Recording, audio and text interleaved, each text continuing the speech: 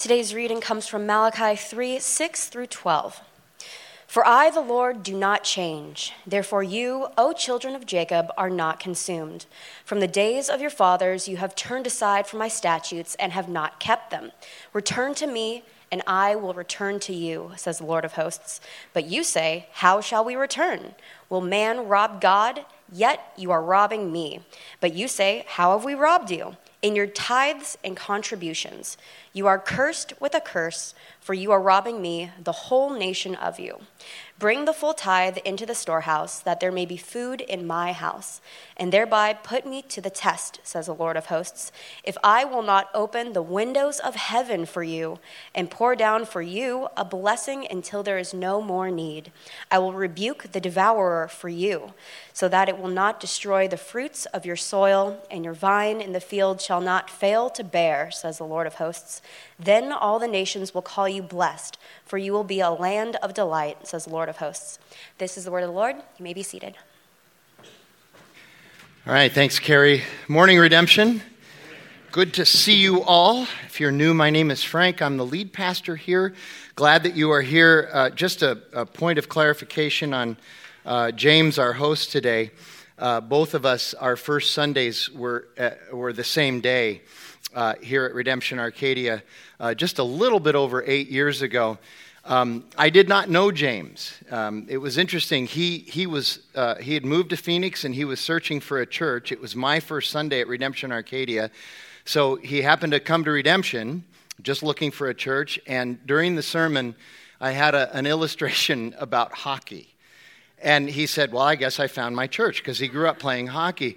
And I want you to know, I talked about Jesus during the sermon as well, but it was the hockey that made James decide to stay. So, and also, by the way, I mentioned hockey in that first sermon, and 50 other people left the church, so it didn't work out so well. Anyway, a couple things still before we get to the message. Number one, 2 people requested to be baptized today, and so we're going to be doing that after the first service, so please stick around and head out there for that celebration. Somebody's very excited about that. So we are excited about that. We're going to be doing that after this service. And then the second thing is I want to call up Lacey Floyd and any staff or elders or deacons who happen to be here. We'd love for you to come up also. In fact, let me get this out of the way for a minute.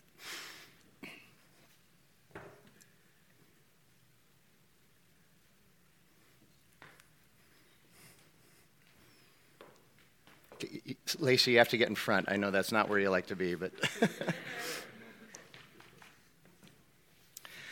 So many of you know Lacey, some of you don't, but we've had her up here before talking about what she's doing. She used to be in the industry that James and Perry were in. She was a wealth manager and very good at it, but felt the call of God in her life to become not just a missionary, but an overseas missionary in some of the toughest areas in the world. So she gave all that up and has been training for the last more than a year, actually, for that, and has now hooked up with a family, the Lukes, who are in Kurdistan, which is north of Iraq and in northern Iraq.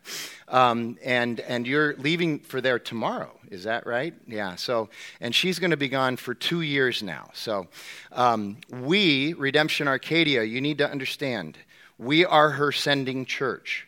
It's not just that we know her and appreciate what she's doing and want to pray for her. We are in partnership with her on this. We are her sending church. And so for the next 2 years, we need to be praying for her. And if you're not on her email list to get her updates, I would highly recommend that you figure out a way to do that. She'll be around. And then I was reminded as she walked up here, she has the lanyard on. So this is her last Sunday here, and she's still serving in children's ministry, even though this is her last Sunday here. And so we want to pray for you, Lacey, as you're being sent away. And you're you really are I know you're not a child, but you're a child of this church. You're a child of ours. So many of us feel that way about you. We're going to miss you terribly. We're going to be praying for you, and just please come back for your furlough in 2 years and come see us. So let's gather around Lacey, please, and pray for her. Lord God, again, we're thankful for how you not only equip and empower your people, but then you call them. And even after you call them, you continue to equip and empower them. And Lacey's journey has been a great testimony to us, to believers, to non-believers, to her family, to her church, about the power of Christ, to the power of the gospel. And so we praise you for that. We ask that you would bless Lacey in her ministry and in her endeavors. And Father, that you would provide for her and that you would protect her. You would give her words to say. You would help her to learn the language quickly, miraculously, so that she would have an impact almost immediately. God, we pray for her, and we pray that all the glory will be given to you. Pray this in Jesus' name. Amen. Thank you, Lacey.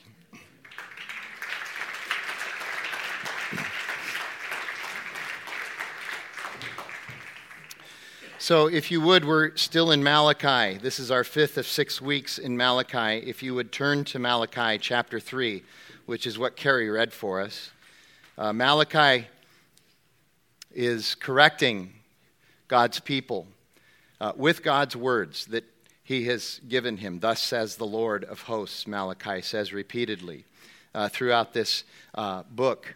And we've called it heart surgery because they are very challenging messages about the correction that God needs to give his people, and they are applicable to us even today. Every single one of these has been. Malachi presents these in 4 disputes that God has with his people. God says, I have this against you, you need to correct this. The people push back and say, nah, and then God presents his case. We've had a dispute about God's unconditional love. How have you loved us, God's people have asked. We've had a dispute about the fact that God calls for full surrender, and we're kind of returning to that a little bit today. But again, the people say, how have we not fully surrendered to you? And then God shows them. We had a dispute about faithfulness and covenant and their lack of faith. And then last week we had a dispute about judgment and justice. And today's disputation is about giving, what we might also call stewardship. And you should know, if you don't, you should know that giving is always a touchy subject in church. There are 2 comments that as a pastor I get more than any other comment about giving, and I just want to share them with you. Here's the first one. Frank, you don't preach very much on giving. You really need to do more of that.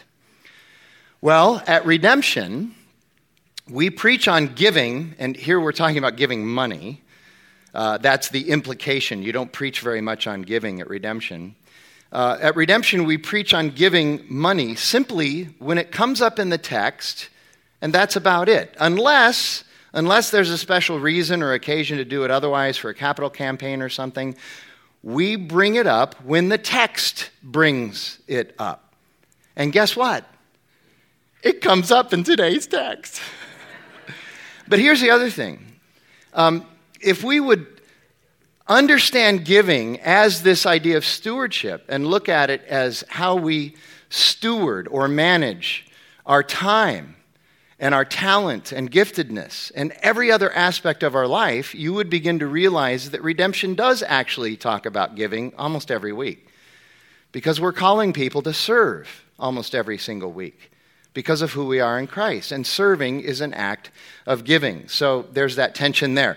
Here's the other comment that I get all the time, mostly from people outside of the church when they find out that I'm a pastor, not inside the church, but here's what they say. The only thing a church wants is my money. Now, that is possibly true in some churches, but it's not true in as many churches as you might think it is. In fact, here we go. I thought I'd just get into the hard stuff right away this morning. The real problem probably isn't the church most of the time in this case. At least I can guarantee you it's not the problem at Redemption Church, at any of our congregations.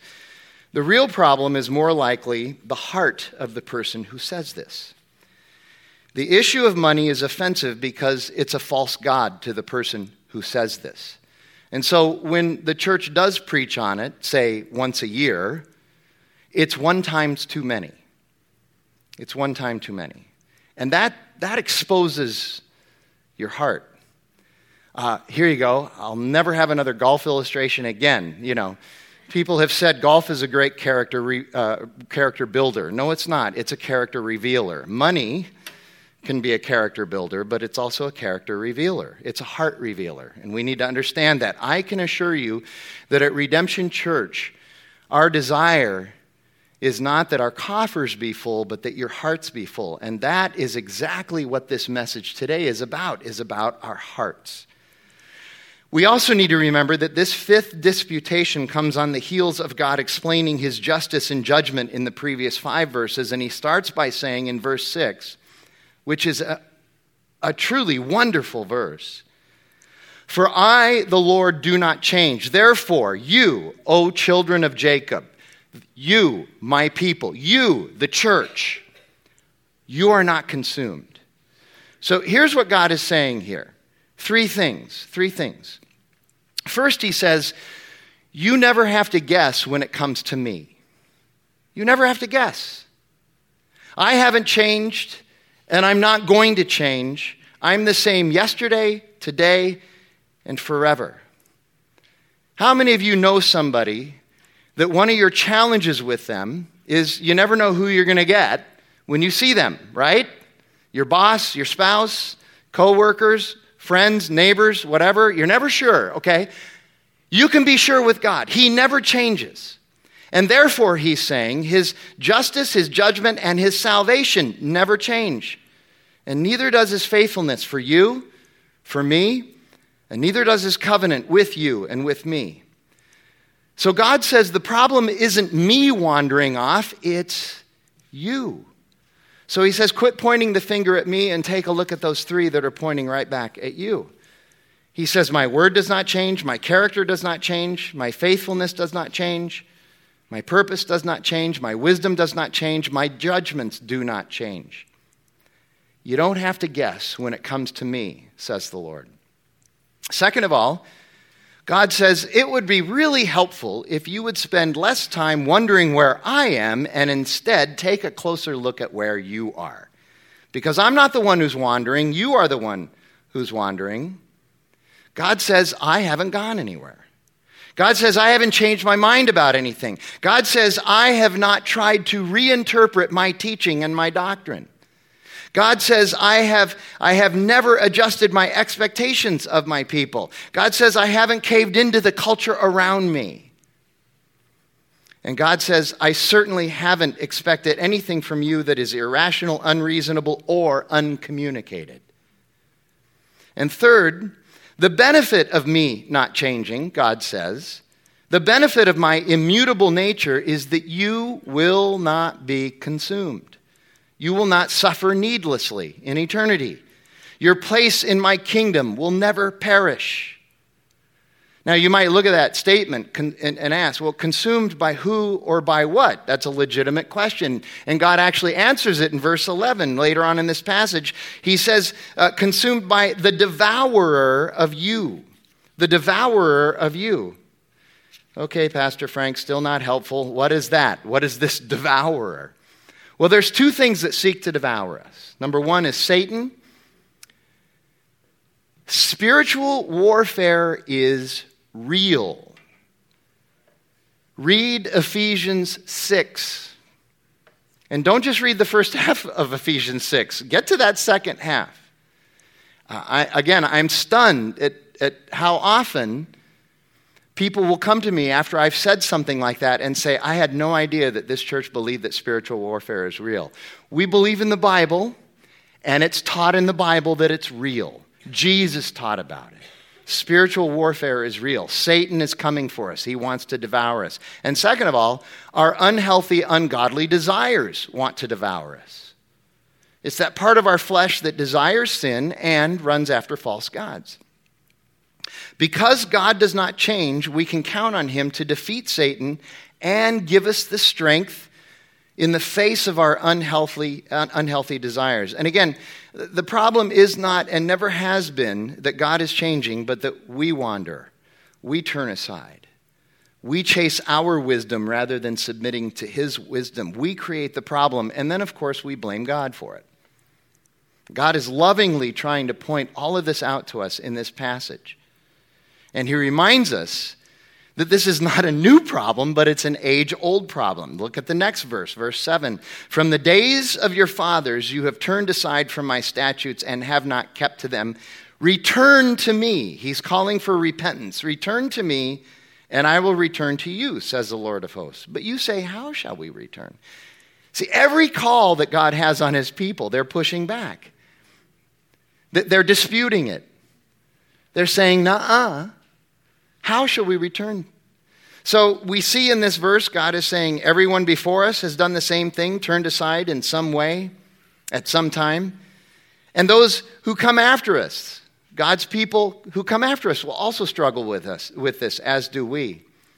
The challenges we have in the church and with the gospel, you need to understand, they are not new. What did Solomon write 3,100 years ago?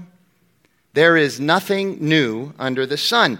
And yes, the challenges and false teachings and the desires that people have to change core doctrines of the Christian faith, they often get repackaged so that on the surface they might appear new, but know your history. We have dealt with some variation of every single challenge to the church today at some time in the past.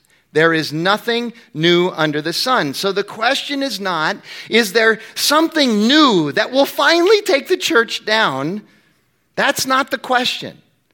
The question rather is, will we stand steadfast in the midst of the world's onslaught? Because the world's onslaught will never end. Here are some of the things that aren't changing and that we at Redemption Church will stand steadfast on. It's not all of them, but it's some of them. Here you go. Salvation is in Christ and Christ alone. The Bible is God's authoritative and last word and is our only authority for life. Atonement, or redemption from sin, is by blood. It is not looking at the example of Jesus and trying to do better. Atonement is by the blood, the sacrificial blood of the perfect sacrificial lamb, Jesus. God's desire is to be reconciled to people and to redeem and restore his creation, which is coming. God is one, but is manifest in three persons, Father, Son, and Holy Spirit.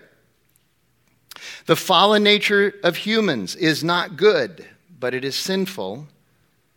And there is a godly, biblical, sexual, and gender ethic and reality that God expects his people to embrace. And so when we turn away from these things or anything else that is of God, God calls for his people to return, to repent. But how? What does repentance look like? How do we return? It's really interesting, the fact that God's people, who are the ones that are guilty of walking away, ask this question. I think it indicates 5 things about those in Malachi's day for sure, and certainly many of us today. Number 1, God's people were stubborn. How many times in Scripture does God describe his people as stiff-necked? It's 18. And another 55 times he describes his people as stubborn. So I went to North High School, I can do math. 73 times God calls his people stubborn or stiff-necked, because we are. He's not being hard on us, he's just being descriptive. Second of all, these people lacked humility. In other words, they refused to submit to God's wisdom. They were arrogant. Third, they were wise in their own eyes, but foolish toward God, which is a consequence of number 2. Number 4, one of their false gods was that they always had to be right, which is also a consequence of number 2. Being right was one of their idols. They were not teachable.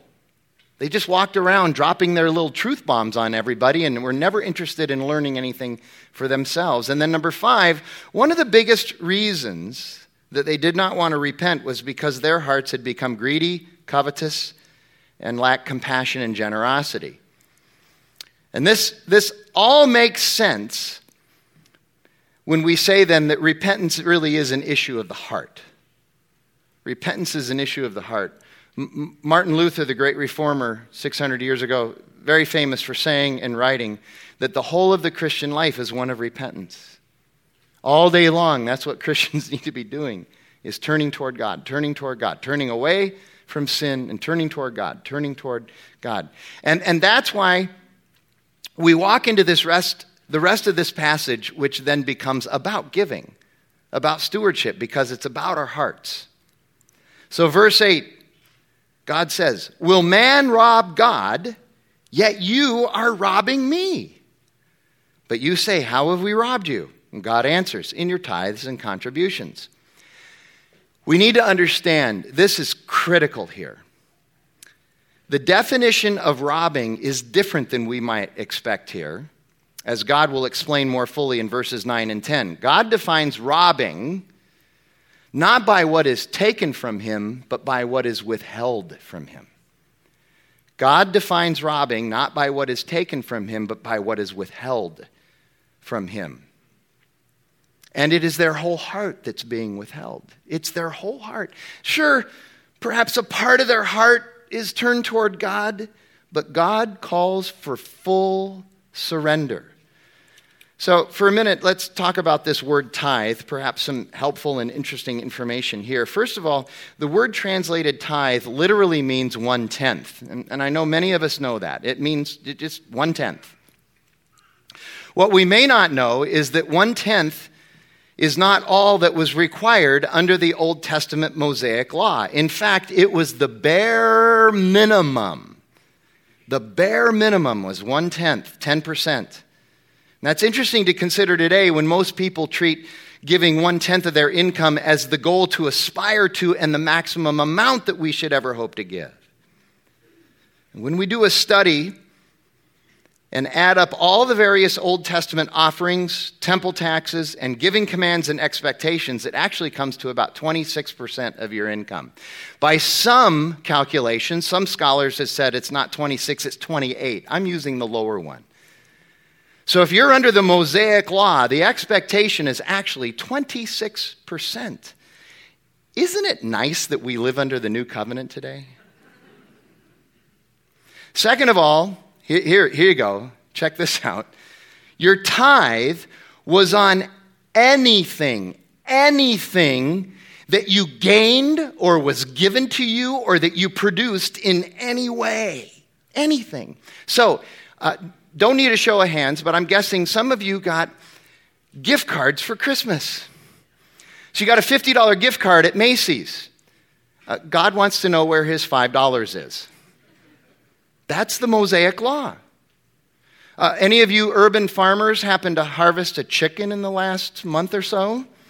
So where is God's thigh or 2 drumsticks? I'm not kidding. This was expected. You would harvest a chicken, and they would bring a part of that to the priests at the temple as an offering. They were required to do that. Anyone grow some nice herbs in your backyard garden? Any of you so proud of your backyard garden? Oh, look what I grew this week. Okay.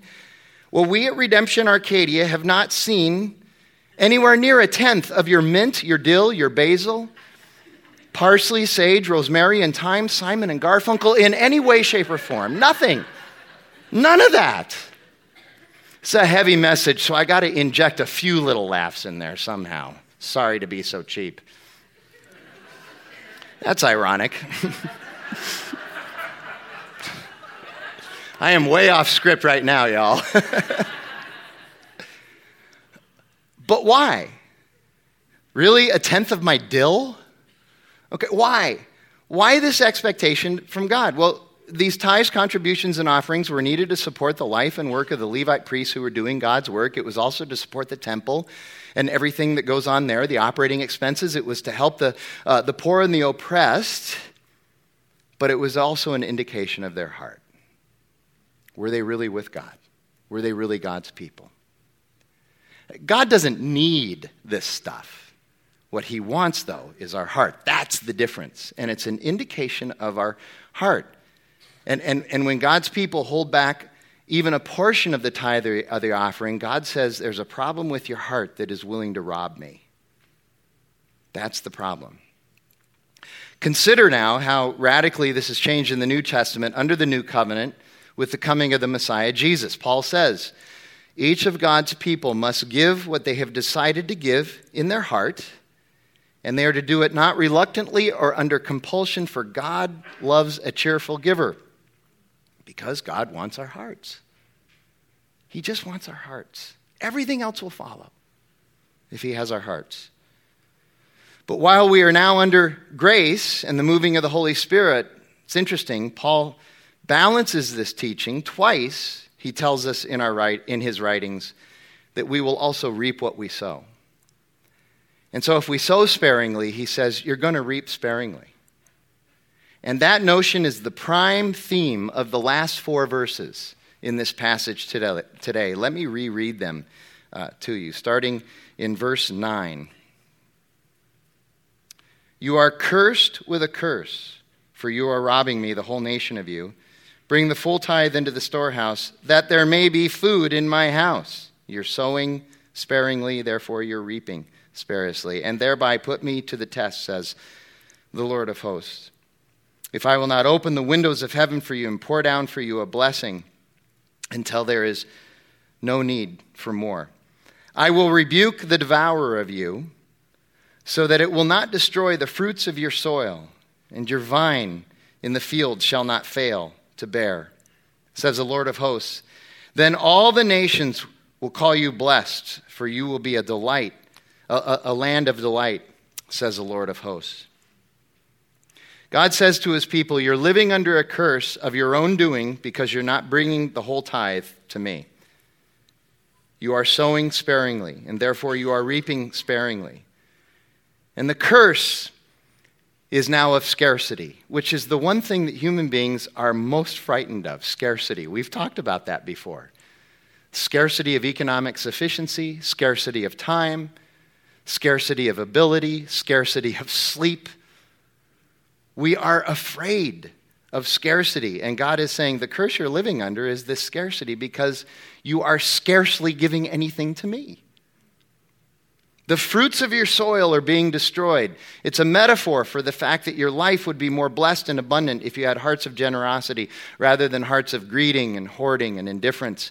Unhealthy desires and an unhealthy heart destroy and rot the fruit of our lives. And God is so sure of this that he challenges people. He challenges his people to test him on this. God dares his people. Does God have many of these tests in his word? No, but a lot of us who read the Bible, we know about this one because it's so rare that he does something like this. And the reason he does it is so basic and so simple. A generous heart always yields a selfless, joyful, generous life. That's what he's looking for. A life that embraces the riches and the blessings of God rather than the false gods of this world is a life that will always give you a life of abundance. But stinginess begets stinginess. Here's another way to say it. Being faithful and generous to God guarantees he will always supply our needs, which is exactly what Paul says in Philippians chapter 4. It's amazing that James, today, that was perfect. You mentioned chapter 4, verse 19. Yeah? Okay. Good. We did? No. Okay. You liar.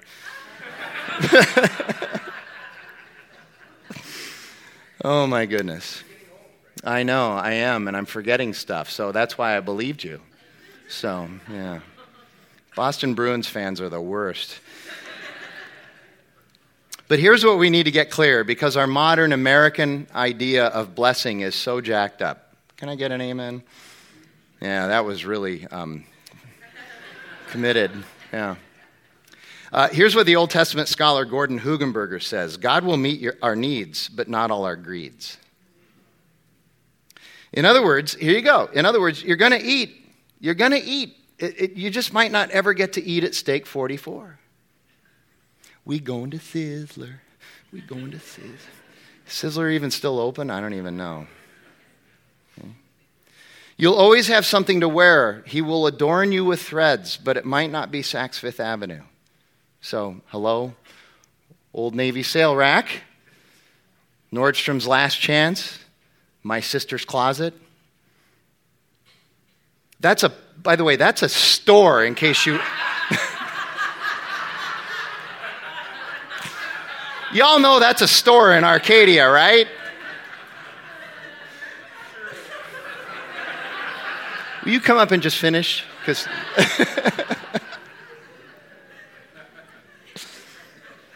can I have one more of these?